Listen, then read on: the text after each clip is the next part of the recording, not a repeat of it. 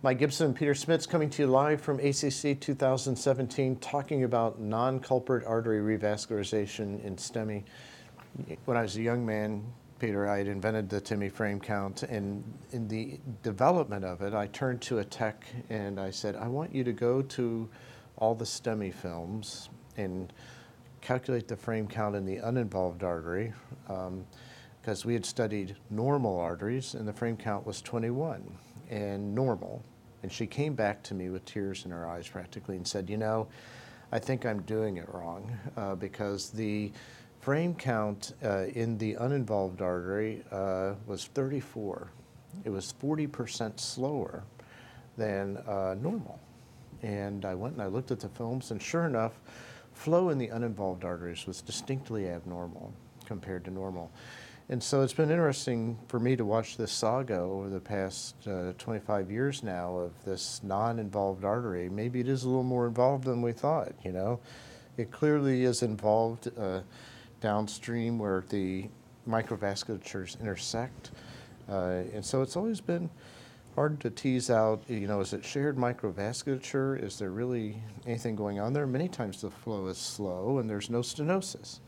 But you've done a very beautiful study looking at FFR-guided revasc in those uninvolved arteries using FFR. Tell us a little bit about it.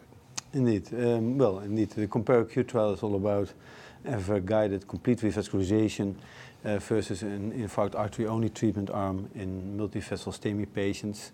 And just to back up, how often do people have multivessel disease in STEMI versus single? Approximately 40 or 50%. It's between 40 and 60%, let's say approximately 50% of all our STEMI patients presenting to the cath lab for primary PCI have multivessel disease defined as a 50% stenosis or more in a non-infarct related artery.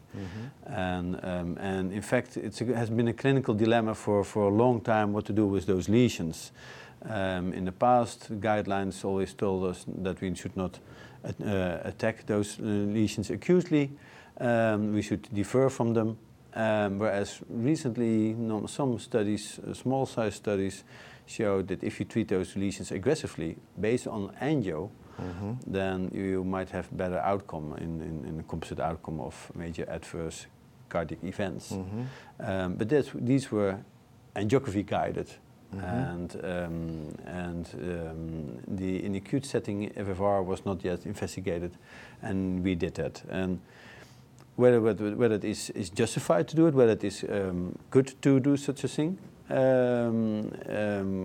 I think it is, because first of all, there was a previous study by a group from Aalst in Belgium, from Dr. Natales, who did FFR in the acute phase of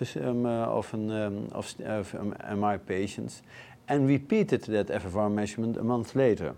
And he found out in 130 FFR measurements in acute MI patients that he had very concordant results, that there was a high correlation, and only in 2 cases there was the discordancy between at the index procedure, at the acute MI, and at 1 month.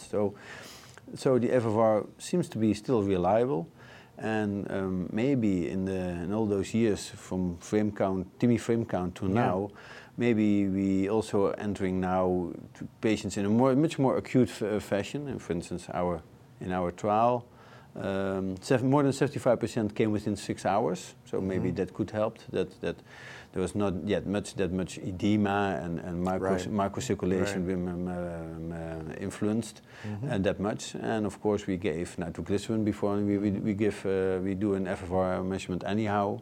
And we try to induce hyperemia by giving. I was looking at basal flow. You're looking at hyperemic flow. Very exactly. Yes. As well.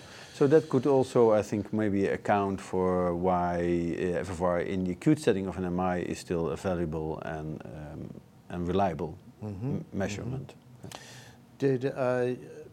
Did you see much in the way of thrombus or lesion complexity in the uninvolved arteries, or is it just that the stenosis is severe enough to restrict flow? Is it a complex lesion or just a stenotic lesion? It could be any lesion. It could be at least it had to be a lesion of 50% or more by eyeballing and suitable for PCI by the operator. That were the inclusion criteria.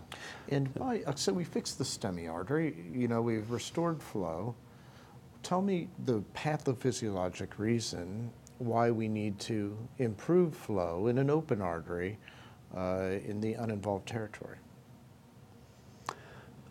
Well, you fixed the infarct artery, of course, right. And that if that was done uncomplicated and successfully, then one should direct within our trial towards the non-infarct arteries and measure by FFR whether those lesions were hemodynamically significant or not, whether they were flow limiting or not. Yeah. And why should we do this? Because I guess we don't know whether that disease is an innocent bystander disease or whether they may be prone to giving more complications during the follow-up.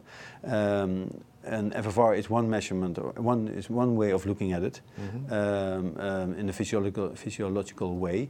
I think that's a very attractive way, and it seems to help in this case. So, do you feel the issue is resolved at this point? Should we be doing complete revasc in STEMI, or do we need more data? I think our result showed that if you do it FFR guided, you treat the lesions which are justified to treat, and you defer lesions that don't need to be treated. And in our subgroup analysis, we show, it's also in the journal paper, that those lesions that we deferred have an excellent outcome. So an FFR negative lesion has an excellent outcome. It has a similar outcome as a treated lesion by FFR. So I guess FFR is a very helpful tool. And what's coming down the pike? Is there another large look at this question? Yes, well, of course, our endpoint was a composite of all-cause deaths, myocardial infarction, recurrent revascularization, and cerebrovascular events. Our study was not powered for a single hard endpoint like a death or cardiac death or MI. Though we saw a clear trend towards a lower myocardial infarction rate within our trial, but was not powered for that. So, and that's the same trend that was also seen in the DYNAMI study, and also in the CULPIT study, and also in the PRAMI study. So I think by pooling those data, in which we treat now those multivessel STEMI patients more aggressively, whether it is FFR guided or by angio guided, I think we can show that we get a better outcome in hard endpoints. Okay, very good. Thanks for joining us today. Excellent work. Thanks very much. And thank you for joining us here live from ACC 2017.